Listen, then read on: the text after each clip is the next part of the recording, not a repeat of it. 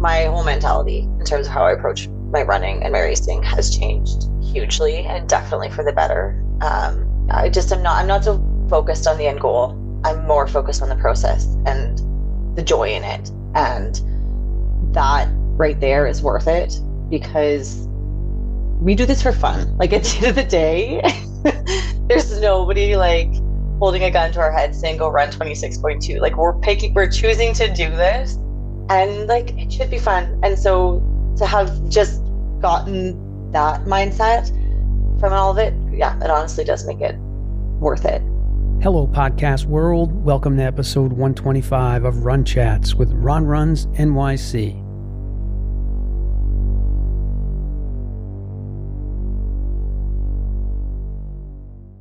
Meet Polly Moody, mom of two, full-time teacher, and 246 marathoner.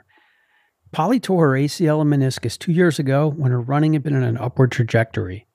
She tackled a long, difficult rehab where she faced some setbacks and had some serious doubts on whether she would make it back to her previous form.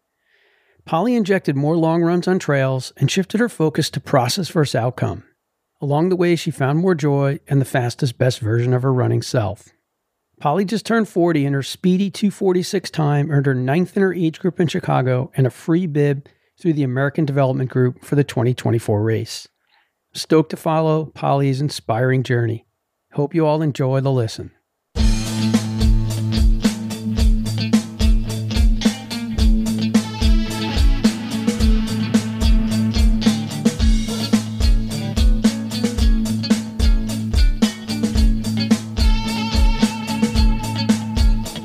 Polly Moody, welcome to Run Chats with Ron Runs NYC. How you doing this evening?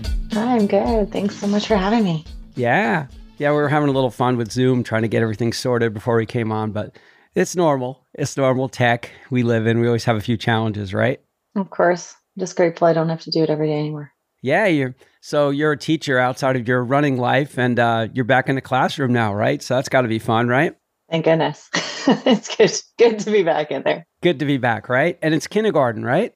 Yeah, so I teach kindergarten in the morning, and then I teach K to 5 phys ed in the afternoon. Oh, okay. So you got two different age groups. So are they aware of your running? Are they aware of like what went down in Chicago? Like, do you ever bring the racing into the classroom and, share your medals? And do they know you had like a breakthrough race and all that kind of stuff? Yeah, no, like this year, no. I kind of am incognito a little bit at school.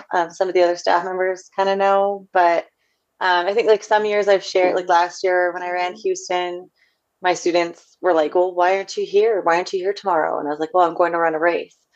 And so I did kind of end up telling them a little bit about Houston. And then they were so disappointed that I didn't win the race when I came back. And they're just like, this is a finisher's medal. But no, this year nobody knew about Chicago. I was doing my thing. Yeah. Yeah, absolutely. Well, the age is so different between kindergarten or just a few grades further out. But yeah, it's all about, that's probably the most common question. Well, do you win? Do you win the races you're in? I still get people asking me that. I'm like, yeah, I win. I said, every time I lace them up, I win. But right. Yeah, it used to piss me off when I was younger, but now I'm just like, yep, I win. I win every single time I run a race. That's it. It's me, man. I'm in first place, man. It's me, then Kipchoge. So yeah, totally. That's what's up, man. That's definitely what's up. So how have you been, man? How, Chicago's not that long ago. Obviously I was there myself, but not that long ago. And I just saw recently on Instagram, you did your first workout. So how's it been, man? Has it settled in? Like how great a day you had? You ran 246.34, huge PR coming off of the major surgery. How's it been just feeling, that break of 5 weeks, I'm pretty sure I saw that you took, which I love. How's it been so far? Yeah, it's been really good. I took a break and I needed it. I'm like really satisfied with how Chicago went. So I think that made like taking some time off maybe a little bit easier. And then I've just kind of like, I feel like I've been working pretty steadily since kind of last fall. So it's been a solid year of like not really much of a break. And so, yeah, I took 2 weeks totally off running, and then a couple weeks of just like running whenever I wanted to, running how far and how long I wanted to. And I knew I needed that break because there was no part of me in that time that was like chomping at the bit to get back at it. I was just like, no, this this is what I need. I need sleep. Yeah. So I'm feeling really good right now. I feel like this week, I just did my first workout yesterday. And now I kind of feel like I'm like, I could get back on it and maybe start training again. So that's the plan. Ready for the reset button. I wish more people would do that. That's kind of what you just described is the very textbook definition of listening to your body. But people think of listening to your body just by like running injuries, and if their calf is bothering them, or Achilles, or a muscle group, or a hard bone injury or something, they go by that. But really, it's post race. There's just so many times we feel great and we feel like we just conquered the world. We just ran a PR. Maybe we ran a negative split. Maybe we beat all of our own expectations. So it's like, let me go right back in. Let me hop right back on the horse, get back into it. And more times than not, that won't end well. It might seem like it's going to go well, and then all of a sudden something's lurking out there. So I think, especially given your major surgery and how long it took you to get back to this point, kudos to you for taking that break. I think you learn things over time too. Like I'm not super new to this anymore. And so I think for me now too, and especially coming off of injury, it's like I'd rather take the break now than be forced out of it. And I know that, yeah, it's pretty easy anytime you just keep pushing, inevitably there's going to be something that stops you at some point. So you may as well chill out. Yeah. Wise words for sure. And when you start to get that itch back, that's a good indicator. Like, gee, now, and not just running, like you said, you had no plan of, how many days you were going to run or how far you're going to run. That's another great way of like just tuning into when you're ready to start resuming something more formal. And as far as your running practice goes itself, are you coaching yourself? You work with a coach? Like, how's that been going for you so far? Yeah, I've been with my coach for a while now. So trying to remember. So he's in Toronto. I'm in Calgary. So we're on opposite ends of the country. So the way it works is he just sends me my plan for every week over email. We chat sometimes. Yeah, I hired him after my first time I ran Chicago in, 2014. So I ran a 3:04 in Chicago 2014, and then I was like, I want to go sub 3. So I hired him, and then the following spring, I ran a 2:58. I got my first sub 3 with him, and so I've just stuck with him since then. I'm the only person he's coaching now. He's not really like big into it, but he's kept me along because I'm pretty easy. He just sends me what to do, and I do it essentially. That's great. And you have something good going. So, you keep building on that. So that's terrific. And so first sub 3 was in Chicago, and now you took a Boston, sorry. Oh, Boston. Okay. 3:04 was Chicago, and then the following spring it was 2:58 in Boston. 2:58 in Boston. And now we're at 2:46. So talk about the race a little. I know what time you ran, but what was the race like? I mean, what was your plan like? How did the race actually unfold? Talk to me about your feeling, just the whole deal. Give it to us. Let us know how it went. Yeah. So going in, I was pretty confident, but a little bit apprehensive because I hadn't run a marathon in 4 years. So there was definitely that element of unknown. So my training had gone really well. I did a half marathon in August and went sub 80 in it. And that's kind of when I knew that my training had clicked a little bit. And so kind of after that half, I had a few peak long runs and everything just kind of went well. So I was heading into that race with some good confidence. Yeah, but definitely apprehensive about, I don't know, it's the marathon, right? Like everything can go right in training, but you're not owed anything on race day. And so because I hadn't run a marathon in so long, our plan, the plan that I hashed out with my coach was pretty conservative. I really wanted to leave Chicago with like a solid time, if possible, like set myself up to run a solid time. And so, sometimes if you want a certain time, you're willing to like go and push yourself and just see if you can hang on. My strategy was definitely not that heading into the race. It was really like to start out conservatively and just to try to get a good race under my belt because it had been so long since I'd in a marathon. So so the plan for sure was to go out conservatively. I did. I think my first 5K were like right around 20 minutes. So a little bit slower than goal pace. My goal going into the race was 2:46. That's what I'd written on my mirror back in June, which was a 90-second PR for me at the time. And so 2:46 was the goal. Went out conservatively. Everything felt good, but I definitely held back a little bit. The only thing that didn't go according to plan on race day was I had to use a porta potty. That was it was my first time ever I was so frustrated. So like on the start line, I was all ready to go. And then you got to get into your corral early. And I'm like waiting for the race to start. And I'm like, I think I have to pee, but like I'm in a starting corral, like that's 98% male. I'm not going to go in the corner right now. So like maybe it's just nerves. So I started out the race mode conservatively, but like that whole probably like first 10 miles was like, okay, this isn't getting any better. And like by like 10 mile, 10, 11, I was like, this is all I can think about. So unfortunately, like around mile 11, had to beeline it for a porta potty. Came out running, got back into it, tried to make up some time. I think I maybe did make up a little bit of time, but I didn't want to go too fast. So so that was like the first half was everything good except that. I came in the half at like 1:24. And so I ran a pretty big negative split. I pushed it sort of till like kilometer 35 and then knew I had something left in me there and hammered it home pretty fast the last 5K. So I made up quite a bit of time in the last 5K. They're for sure my fastest 5. So I'm really happy with how I executed that race. Like everything went according to plan. That was totally like textbook, like how I wanted to run it other than the bathroom break. And so, like I had no niggles, like nothing with my body that came up. I would say I felt really good. And at the end of the day, my coach and I kind of sat back together and sort of thought like, it might have actually been possible to run it faster. But no regrets. That's a great recap.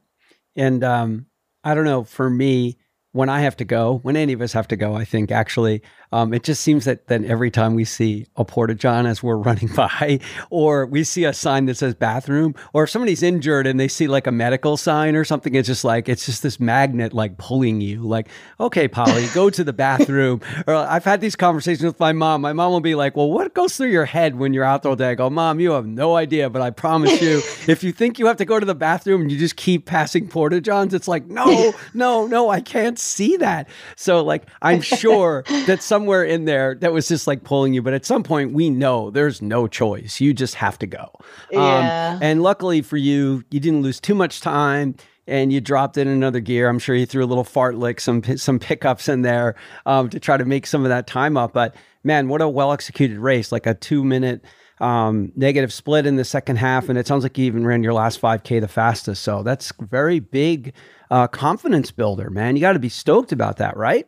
Yeah, absolutely. And it's funny because you look back at like your marathon journey and like I look back to how I started and like I can confidently say never did I ever think that like I'd be sitting here at the age of 40 saying, oh, I think I'm going to run a sub 2:45 at some point. Like never did I ever. And so when I finished that race, I was like, I had to run a sub 2:45. So it's pretty cool. Yeah. Heck yeah. And, age is always a tricky thing because there's the people out there, the huge groups of people out there who like to go with the age is just a number. And I just tell all those people to fuck off because trust me, you just turned 40. So you are an absolute youngster. But I know that anybody who just turned 40, they don't feel like that. Of course they don't. I remember when I was 40, I thought, Jesus, I'm 40. I'm just going to be 63 in January. So the people who say that, they're full of shit. They're not, nothing comes easy. Nothing gets easier. What we get better at is our execution. We get better at really crystallizing how bad we want something and maybe how we're going to go about it between you and your coach and years of working together and just saying, wow, like what can I do? Or what other little things can we change in our approach to training, because to execute a race like that well, it's very affirming, moving forward, like going for the future. So it's great. Did you make any changes in how you approach your training? I think I read that you did more trail running and you weren't as focused on paces on your like long runs and whatnot, but that could be, I might be mixing you up with another runner. So No, I try totally to do my accurate. research that way, but who knows? No, you got it. So yeah, I think because I was forced to take some time off with my knee surgery, that was like a forced reset for me. So to go from like running, I was like in peak shape, and then COVID hit, and then I blew my ACL, and then it was surgery. And so to go through all that and have running like taken away from you, it forces you to, it changes your mindset. And so this summer was my first marathon training cycle in 4 years. And so for me, I was so happy to be back training that I was way less focused on like nailing paces, and I was not hard on myself at all. Like I would, if I failed a workout, I could get over it. I was like really just focused on enjoying the process. And so that was a huge switch for me coming pre knee injury. Um, and so the main goal was to just enjoy marathon training, and having that mindset changed everything for me. So it just made everything happy, and like, I don't know, things clicked because of it. And then the other big thing I added was just a bunch of trail running. And so I live in Calgary. I live like an hour from Banff. And so a short drive to some pretty beautiful and inspiring trails. And so this summer was the first time through marathon training that I really added quite a few trail miles. And so long days on the trail, just like really slow, long days on the trail with elevation gain with friends, some like over marathon distance on trail. And so that I feel like made a huge difference in terms of my fitness. And so I think, yeah, after I ran the Edmonton half and I was reflecting on like how I was shocked myself at how I finished that half marathon, like going into my half marathon in August, I think I thought I was going to run like a 121, 122, and I ran a 119. And the only thing that I could think of in terms of like how that fitness snuck up on me were those days on the trail. And so days on trail, changing my mindset, both were like the only things I really did differently. Mileage was about the same, some a little bit more mileage some weeks just because I could swing it because I was running slower on trail. Yeah. So the approach change is important because you're taking some of the pressure off. So many of us, when we're in a cycle, it's like, it's live and die with every single long run segment. It's live and die. It's like we put more importance on it, for Christ's sakes, than the actual races. It's like, if I don't do this 21 or 22 miler with 3 5K segments in a river, like, it's just like all of a sudden I'm getting stressed just saying it right now because I've been there so many times myself. And so has every runner that's talked to me across the screen. But when we let go of that and find some other ways, of course, we still have to do that kind of work. It just maybe doesn't have to be in so many of the long runs, maybe another way as you approach it, because you're building strength. You're doing a ton of vertical. You're running on a different surface. So everything's getting stronger. Your ankles are getting stronger. Your feet are getting stronger. Your cardio's getting better. And your upper body, you're using your carriage more. Like, just everything is really, getting a workout in that process. So I think there's some really cool lessons learned there for you. And, because you live there, obviously you can, repeat that process again. It's not like you traveled or had to go there. As some people do, they travel and go to altitude, or they travel to go to the mountains to get their work in. So you have that out, maybe not necessarily out your door, but it's accessible to you. So I think that's a great approach for you. So do you have a next big race or goal in mind? Or is it just going to be like, let's chill for a little while, let's work on speed again? Like, what are you thinking about right now? Yeah. So it was hard when I finished Chicago. Like, part of me wanted to just like up and run another marathon this spring because I felt like I left a little bit on the table. But I talked myself out of that just because I actually find it really, like, when I'm working full time, I've got 2 kids at home. I find it really hard during the school year to pull off a really good marathon cycle. So like through the summer, I can run, 75, 77 miles a week. I'm off of work. And then like through Chicago, I managed to carry that into the fall. And because it was just like, I just have to hold on for like 3-4 weeks. But that's not sustainable while I'm working for like most of the winter. And so, yeah, so we've sort of decided that my 10K time is like my low lying fruit, my 10K PB right now. I haven't really done a really good 10K cycle. Like my PB was from like 3 weeks after I raced a half marathon, like a cool race. So I'm hoping to take down my 10K PB this spring. I've got a couple of races potentially lined up for that. And then I think that'll just be manageable. I have to do a lot on the treadmill in the winter because it's dark and icy. And so I think 10K training will be really good. And then hopefully I'll get some speed back into my legs because they're definitely marathon legs right now. And then the fall, the fall plan is Chicago again. I've already got my registration for that. So you're already locked in to go back. I love it. You have the good history there. 10K's a little soft. Go get it, man. And you know what? For all the people that gripe and bitch about treadmill, I don't really want to do the treadmill work. But when I had somebody coaching me through one cycle that insisted that I run one workout a week on the treadmill, she was so right. And she's one of my closest friends and we train a lot. She's been on my show a couple of times. We did the New York City course preview. She's top 20 in New York City and she was one place behind Sarah Hall in Boston. So, and she's also run ultras and won. So like she has the range, she's done Ironmans and she's just like, listen, man, this is not just, I'm not hating on you because you're older. She goes, I want you on the treadmill, not just because of less pounding, it's good for your turnover. I want you to work on your turnover. And she goes, I know how you are because you're going to get on the treadmill, you're going to be running slow, and then you're going to get pissed off and want to start going faster and just going to keep going faster. And you're going to find out quickly that you can run fast on the treadmill again once you get used to it.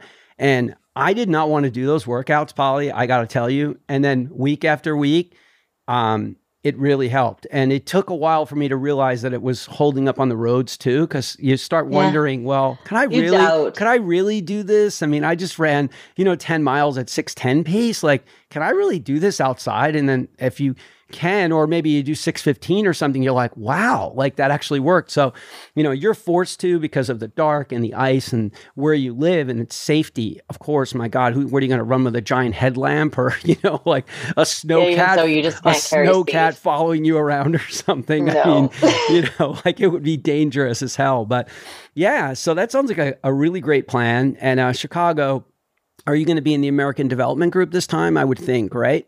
Yeah, I managed. So like I actually got a free bib, which is so nice. Awesome. I'll take it. World majors are expensive. Yes. Yeah. So the qualifying time for like a master's bib for women is sub 250. So when I found that out, I was like, sweet, I'm definitely in again. Yes. Yeah. And like back to your like treadmill point, I ran, like when I ran my half marathon PB, I ran every single workout in that build on a treadmill. I didn't run one on like solid ground. And so there's people that like, I know like sometimes it's like in your head, but because it's just hard. Like some people find it really hard to run on a treadmill, but you can get really fit running on a treadmill. And it's the same thing for me. Like every spring I've been training all winter on the treadmill and the first workout that I do outside, I'm like, can I move my legs that fast without a belt? Like making them move that fast? Yeah. And then you do, like, it's like ripping off the Band-Aid every spring. Like, oh, I just did my first outdoor workout and it works. So like, yeah. It's a good system. And I'm really glad to hear it's working well for you. I know it works for plenty of other people who come on my show too.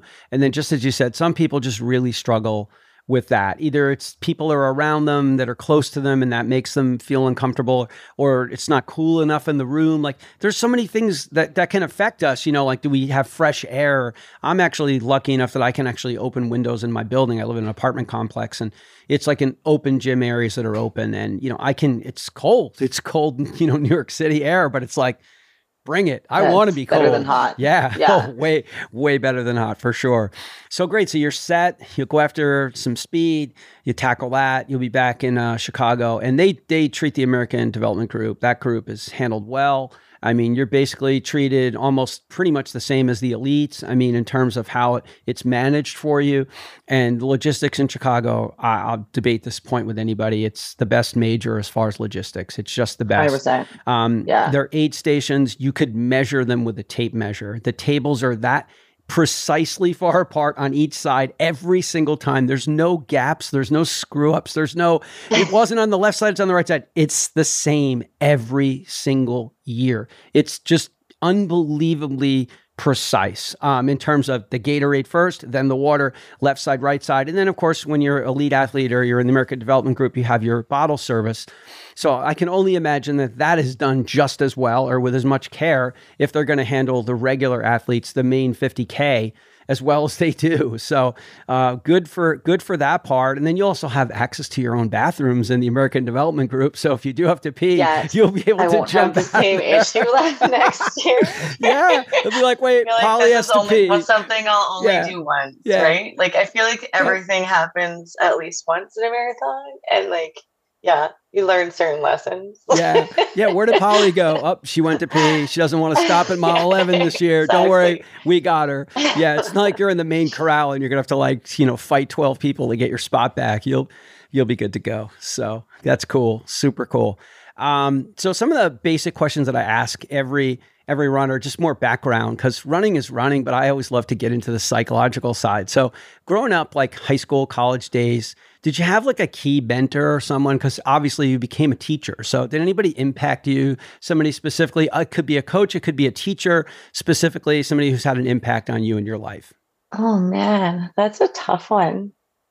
I mean, I've been so well supported through life. I can't say there's not like one person that's like, I don't know. Don't worry about it. Like I've been like so well supported. I have like the whole crew of people around that like make my life easier. So there's so many shout outs I could give. But there's not like one. Don't worry about it. Put it in the back of your mind if as we're talking further, you're like, well, that would be more my mom or my dad or some teacher. It doesn't matter. It's just, I like to know like who influences people. Sometimes it is a coach somewhere in grade school who is like notices a talent, and it mightn't have anything to do with your running. So as far as drive, energy, spirit, competitiveness, runners, man, that's what we are. We all have that fire. We all have that streak. Some of it's inward, some of it's outward, but I love to know where it comes from. In your case, like who do you think where do you think your drive, energy, spirit comes from? I would say I'm like feisty, like my mom. She's like this fiery redhead, like you don't mess with her. And so I think like to some extent, like I was just born with that. And I think you're not, like I see it in my own kids. Like my son is like super fiery, competitive, and we've got to like talk him down all the time. And I would say that was me as a kid. Like I was like the kid who, if I like lost, like I played badminton growing up. If I like lost a badminton game on Friday night, I'd be like in tears about it, like so upset. And so I was really competitive from a young age, and it took me a long time to like pull in the reins and get a hold of that. But for sure, I would say that comes from my mom's side. Love it. So I imagine game night and all that kind of stuff was competitive, man. I would bet. Man, I can make anything competitive. and now you have your son in the fold. So it's like, we flipped a few Monopoly boards at the Romano house growing up. And so who was cheating with the cash and, stealing from the bank? I mean, look, man, if people are just, you're either that way growing up or you're not. And I'm around so many families that are just like so laid back and so casual and so chill. We're like, yep, that wasn't my family, man. We were like competing at everything, man. Yeah, like it's really hard to parent, but at the same time, like for sports, it's not a bad thing because like you're in it to fight. And so like you can't literally like coach someone to that. Like that's something you have or you don't. And it's hard in some aspects of life, but like for sports, it's good. Yeah. Yeah. And how did you get your start? How did you find running to start with? I guess like my earliest running would have been like elementary cross country, like my earliest days. So I have like memories of that. It's still like I did it in a park that I still run through now from time to time. And every time I run through that park, I like think of like my 7-year-old self doing cross country, which is kind of cool. And I did like cross country and track through junior high and high school, but it wasn't like really coached. It was like just pretty like super low key. And so I guess it was good because it kind of got me out there and it made running like something familiar. So I didn't really start running until I played competitive sports until I was like 17. And then I found like high school finished and sports finished, and I was used to being active. And so that's kind of when I just like put on my running shoes and I'd start to just go for a run, just to stay fit. And then from there, I just registered. There was like a local 10K I registered in, and I did all right. I got like placed in my age group or something. I was like 19.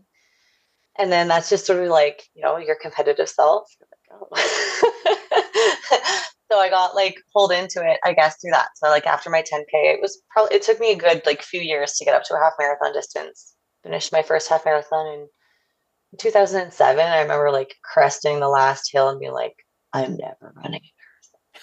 That's ridiculous. Who would do this 2 times over? And then like the next year, my sister's like, oh, there's this marathon where they give you like a Tiffany's necklace from a firefighter and a tuxedo at the finish line.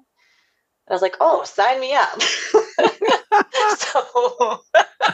that was my first marathon. It was in San Francisco. It was like the Nike Women's Marathon in 2008. And that's how your sister sold it to you. She's just like, oh, totally. Yeah, it was packaged. It wasn't like, oh, we could do this. Nope. Fireman at the end, tuxedo, whatever, and Tiffany's. So like, yep. Yeah. Okay. Who's going to say no? Yeah. I mean, I'm in. And then you're like, I'll never do this twice. Never say never. Yeah. Yeah. I wonder how many people have been on my show that said they'd never run a marathon after the first one. And, they're on some godforsaken number now. But yeah. So this was just an epic race for you. But let's look at it as like you kind of almost have two phases of running life going. You have before your surgery, right? And now you're coming back and, you just hit masters and you have all these other big goals ahead. But do you have like one running meaningful moment? It could be from anywhere. It could be when you were a kid, like you said, 7 years old, that like shaped you, that's like kept you like on this journey, if you will. You know what? I think there's just been like a few breakthrough moments. And I think like for me, well, probably one of them was like Chicago 2019. And I think and it's just like the finish line memory there. Like I still have really vivid memories of crossing that finish line and just being like so proud. And I think a big part of that is just like, you put so much work in this over so many years, and it's so cool to think like how that consistency just takes you to places that you never thought you'd go. And it's like, doesn't matter, I don't think, whether you're breaking the 5-hour mark for the first time or the 3-hour mark for the first time. It's like that. Yeah, it's that feeling of like that sense of accomplishment that you get at the finish line where you've just worked your butt off and like, this is your moment. And I don't know like how many other sports where you have that, like you're kind of in control of your destiny, like you get to do it.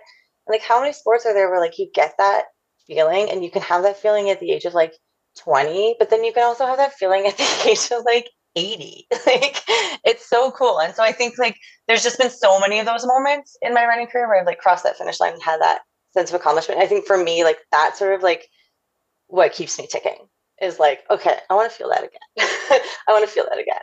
And it's not necessarily like a PB every time. It's like whatever sense of accomplishment you have from the work that you've put in to get you there. And so, yeah, if I hadn't run a PB in Chicago, I still would have had that feeling because I had to work my butt off to get back to it after knee surgery. And so I think for me, that's what it is. Yeah. Well, you said that so well. I mean, you captured a lot of really powerful points in there. It isn't about the time, although in many cases, we might put the time as the thing, but really it is. It could be a divorce, a loss of a business, a loss of a pet. I lost my beautiful dog 2 days before Boston. There's just so many things that happen to us in our journey in life.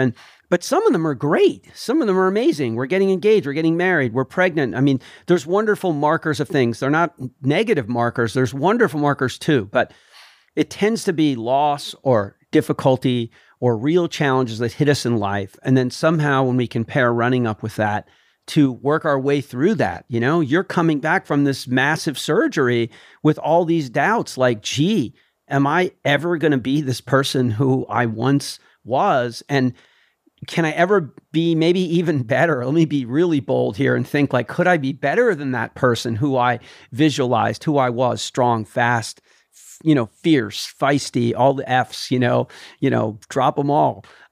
So like we think about those things, but a marathon, to finish it, that's the culmination point, right? When we cross that finish line, there's nothing else like it, because you said it so well. It's not a 5K. It's not a 10K. It's something that's going to challenge every one of us, from a Shalane Flanagan and a Des Linden to you, me, and the last finisher in New York.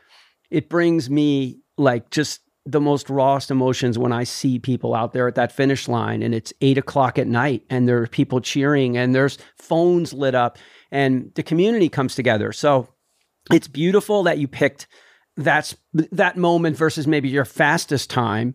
But let's segue into all the work that you had to do to come back, from your surgery, man, because that's a big deal. Like, and I listened to your show with Matt, and, obviously you didn't even know your ACL was torn. You didn't have an MRI. So like so much of this was like found out after you're at the surgeon. Like, it's not even like you knew what you were in for, like when you went there. So I think to some degree you were like shocked and kind of, it's almost like you got sucker punched. Like, wait, what? I have a meniscus problem. Wait, I have this problem?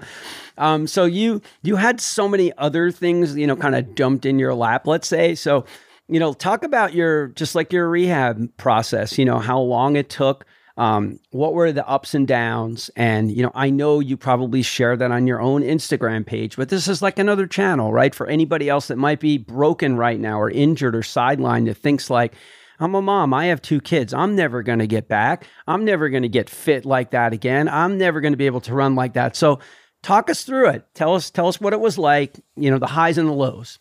Yeah. So, I mean, going into it, like I went from peak running. I was like 36.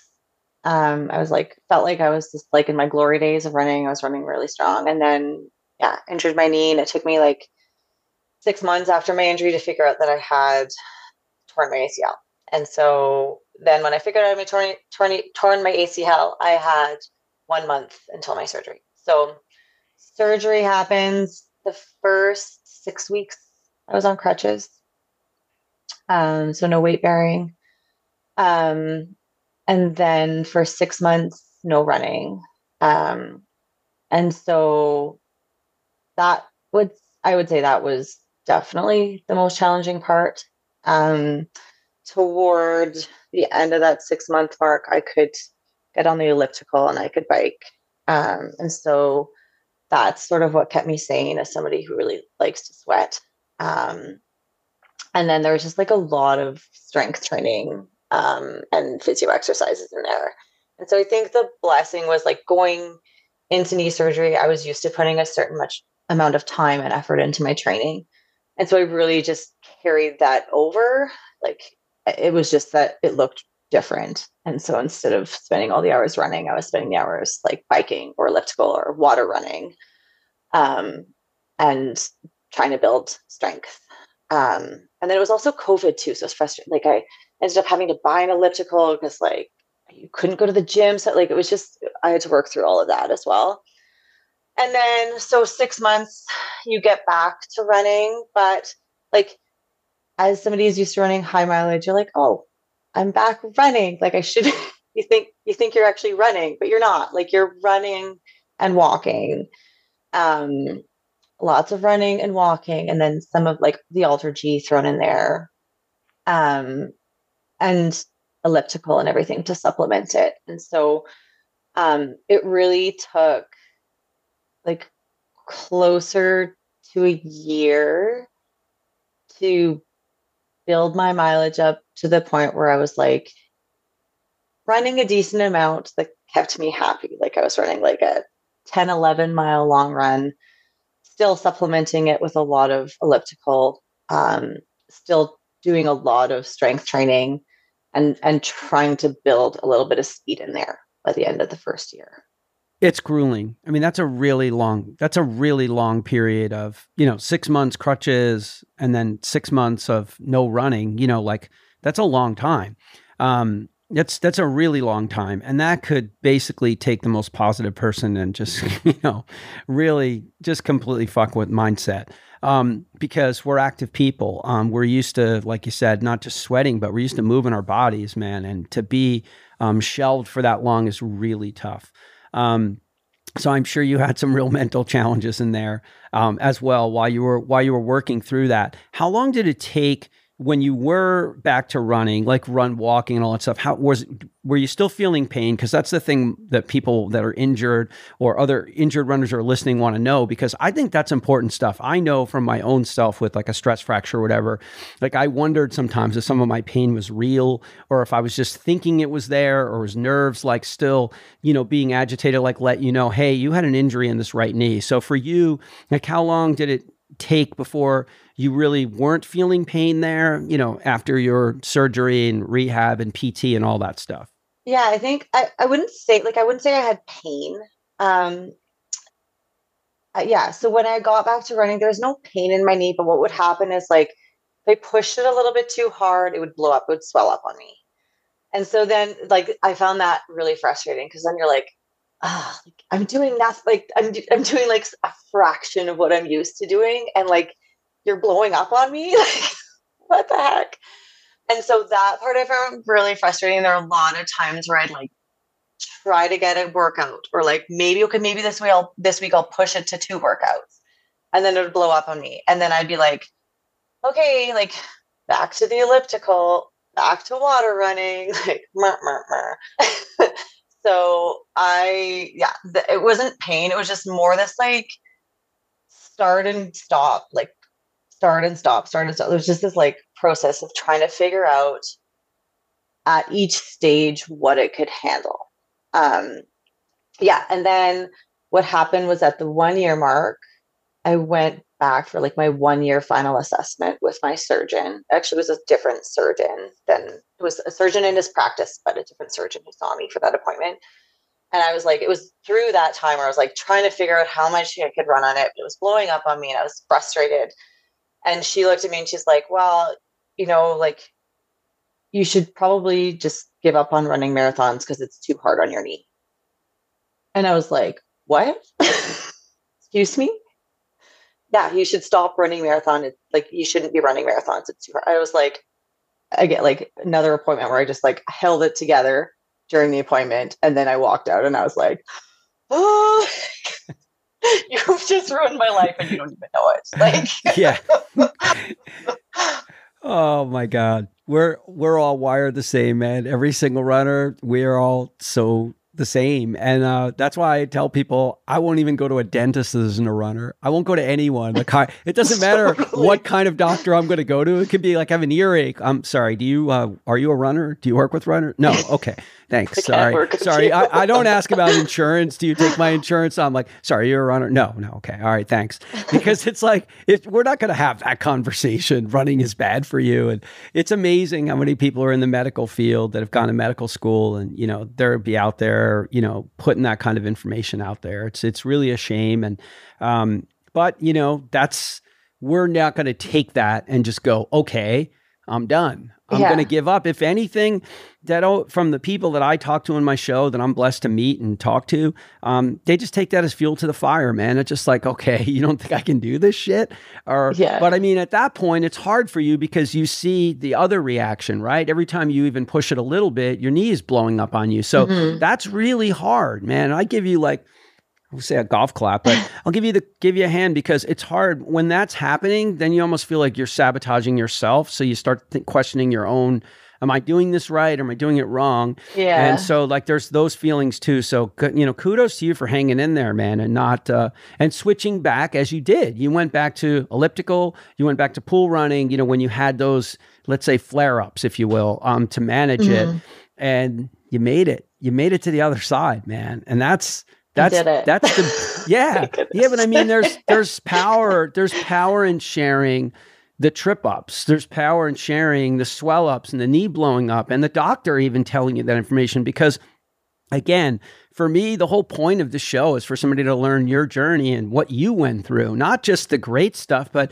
the struggles before you got to the great stuff and then the intermediate stuff in between, because that's what we're about, man. We learn way more from our failures and when we trip and fall down than when we do when we're, flying through the finish line, like Kelvin Kiptum with the arms out. I mean, not that isn't cool. I'd like to run a 2-hour marathon. I'm sure you would too, but, it's like insane. But, like we learn more from this other stuff. And I guarantee you, like, do you feel like different about yourself? I mean, your mindset. I mean, from what you've been through, man. I mean, you've been through a really tough setback that would have taken a lot of people off the board and just said, you know what?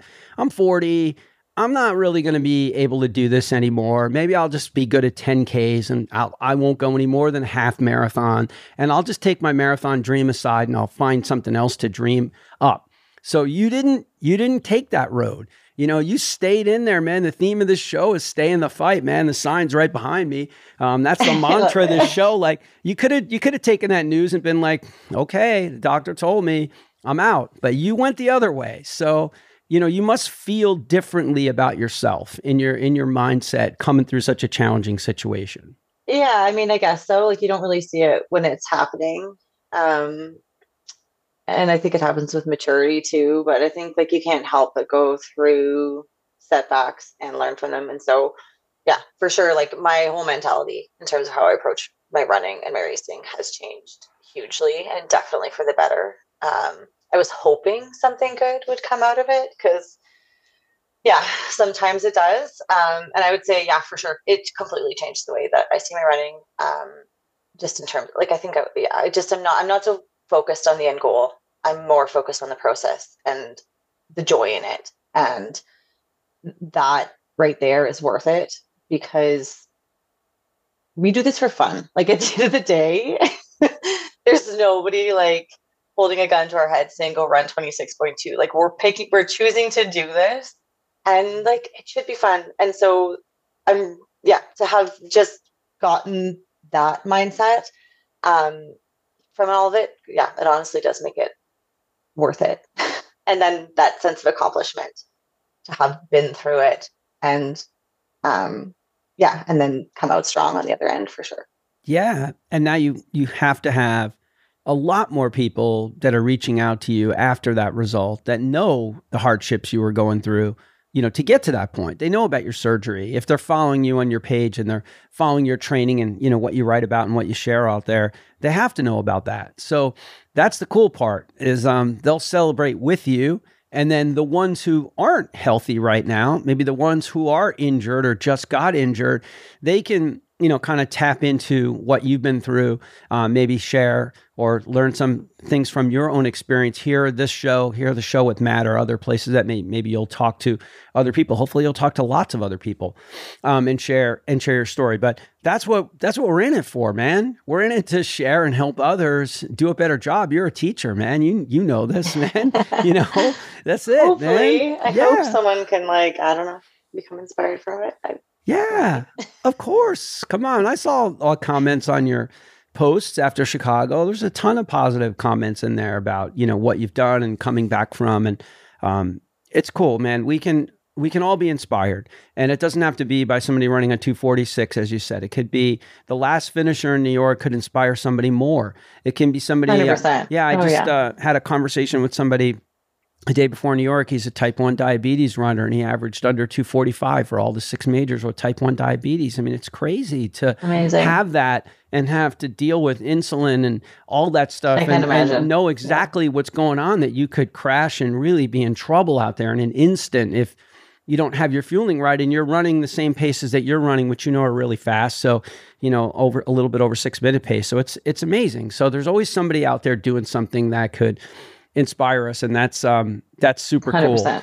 Cool. So how about a mantra? This show's mantra is stay in the fight. It's mine, but I don't care if you like that one or would ever use it yourself. But have you ever written anything down on your hand, on your forearm, or some body part, that you thought about on your training runs, or maybe got you through difficult sections when you were getting ready to build or a race, or just some maybe thoughts that you might cycle through in the race if you're in a patch where you're struggling? Yeah, I have written mantras before. To be honest, I can't even remember in the past what I've done, but I've totally Sharpied stuff on my hand. The one thing I usually do is I'll throw like a little pocket-sized picture of my kids in my shorts when I run. Love it. And then like I always find like anything to do with my kids kind of like makes me run stronger. And so yeah, I just kind of try to carry them with me. And then if like things get hard, I kind of think about them. Um, yeah, or just single like the one simple word like fight or like strong or like just something that I know that I can cue into. Yeah. Love it. How old are they? My daughter's 7 and my son is 10. Oh, so they can totally be aware of how badass mom is right now. I mean, they don't understand like the times, but they certainly can see, like you're flying and ripping times. Like they have to be impressed with what mom's doing. No, I mean, to some extent, they witness a lot of my treadmill running. Yeah, like most of the time I'm running in the morning, they'll just come down and my daughter will just be like watching TV while I'm like dying on the treadmill behind her. So they see it. I don't know that they really get it. Like I won a couple of local races in the spring, and so my daughter got used to me like winning races. And so then when I went to Chicago, she's like, "Oh, mom, I think you're gonna win." I was like, yes, pretty sure not. Yes. So yeah, they don't like really. I don't know. I don't know what they think about it. They listen to like the first 5 minutes of the last podcast I was on, and then they said it was boring and told me to turn it off. So. Oh God, unfiltered. Just a boring mom. No, but unfiltered at that age, God bless, yeah, man. Totally. Like there's just no whatever. And if it was somebody else's mom or somebody else's dad, they might have been like, "Oh wow, hey, someone's dad is on a show. Look, it's on YouTube." Yeah. But yeah, so it's all good, man. And at some point, that's just the coolest thing in the world at that age. I mean, I remember I used to do a ton of stroller miles with my son when he was really young, and now he's 26 years old and he's grown, and he was captain of his cross country team in high school, and we don't get to run we don't get to run too much anymore. He lives in Vermont, but and he's not home in the New York area too much. Like he comes back, for music and performances, but he's kind of in and out when he does come back. But every once in a while I get lucky enough and we get to run in Central Park or we run on the water, and that's so cool. It's the best. I really hope I can do that. And do you think he got to that like through you? Like from watching you, did he start running? Yeah, I mean, I coached his travel baseball teams because I was a Division I college baseball player. So I coached all of his baseball all the way up through high school. He was a high school baseball player too. And then he, before he went to his high school, which was in New York, which he had to commute to, they told the parents like they need a sport or a club. Because these kids are all going to school in Manhattan. Very few of the kids were from Manhattan. They were from, Staten Island, the different boroughs, just like the New York City is the 5-borough race, or they're from New Jersey or they're from somewhere else. They're coming into New York City. So it's almost like a college kid, but you're high school age. So he just said to me like 2 days before school, he's like, "Dad, you think I should try for cross country?" And I was like, "What?" He's like, "Yeah." He goes, "Will you help me?" I said, "What do you want me to help you with?" He goes, "Will you run with me and help me like make the team?" And I was just like, and his mom was a really good runner. So I was just like, "Wait, you're asking me?" I'm like, yes. So yeah, we logged a lot of miles, and God bless those kids. So cool. God bless his kids that he ran with. They're some of his really close friends today, but after high school and college, like things are, it's still a very moving, fluid situation, and they're all over the place. I mean, some of them are in different states, different countries, but he's not running as much as he used to. And believe me, if I had ever put the arm on him to run a marathon with me at some point, that would be like my... If you run a marathon together. Just like, come on, That's like man. My biggest hope with my kids. I'm like, at some point, like obviously I'm not going to force it on them, but like, I really hope at some point they're like, "Mom, let's run a marathon." Yeah. Or like, "I'm running a marathon," and I'll be like, "Okay, I'm coming with you." Yeah.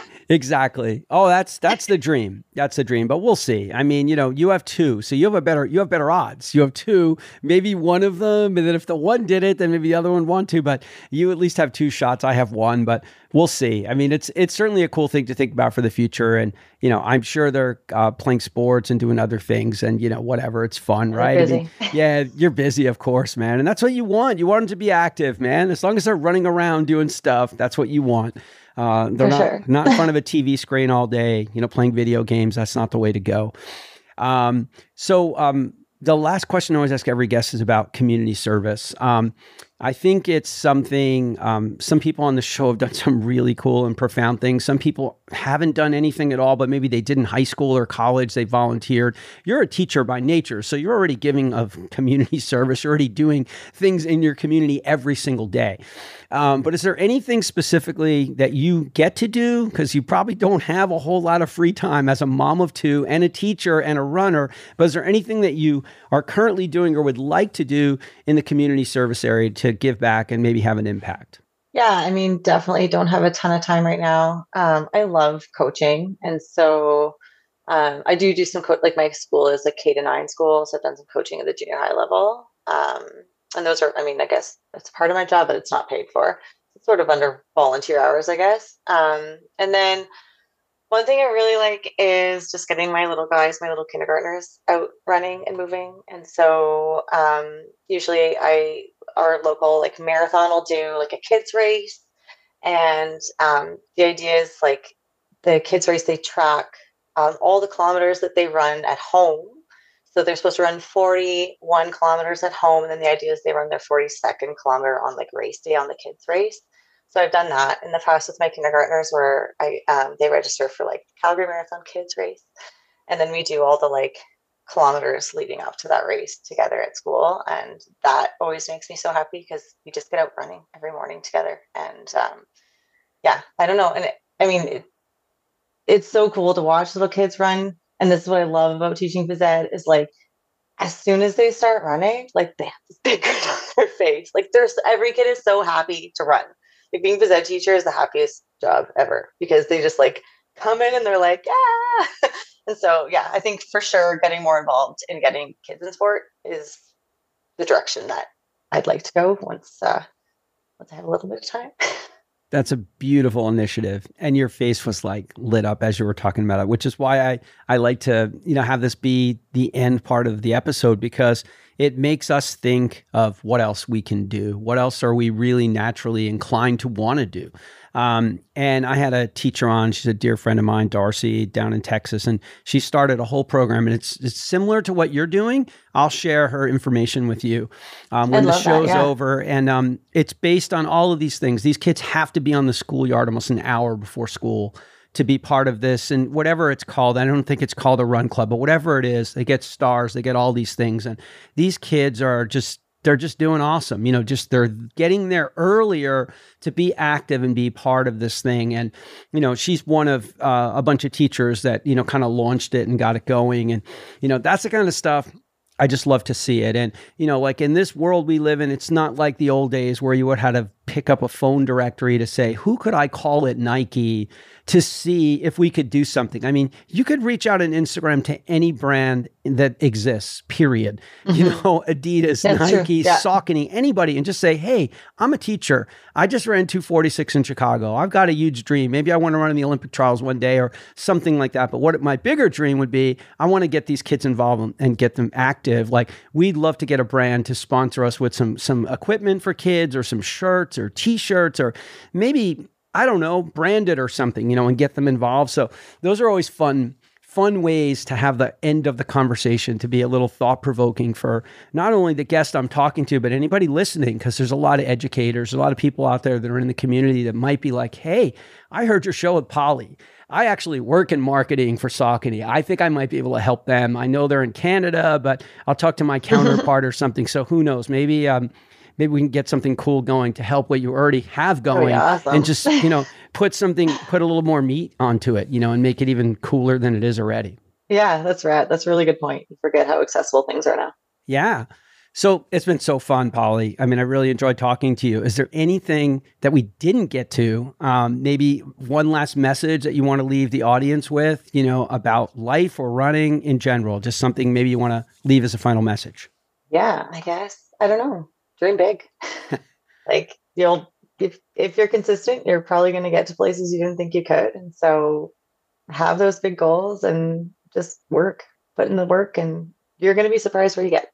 Love it. Great message and a great place for us to land it. Well, again, it's been super fun getting to see you on the screen, getting to know you, and follow your journey. I'm inspired by it, and I know lots of other people are. So it's been wonderful that you came on to talk to me. And it'll be a few weeks before this drops, but I can't wait to get it out there and share it with everybody.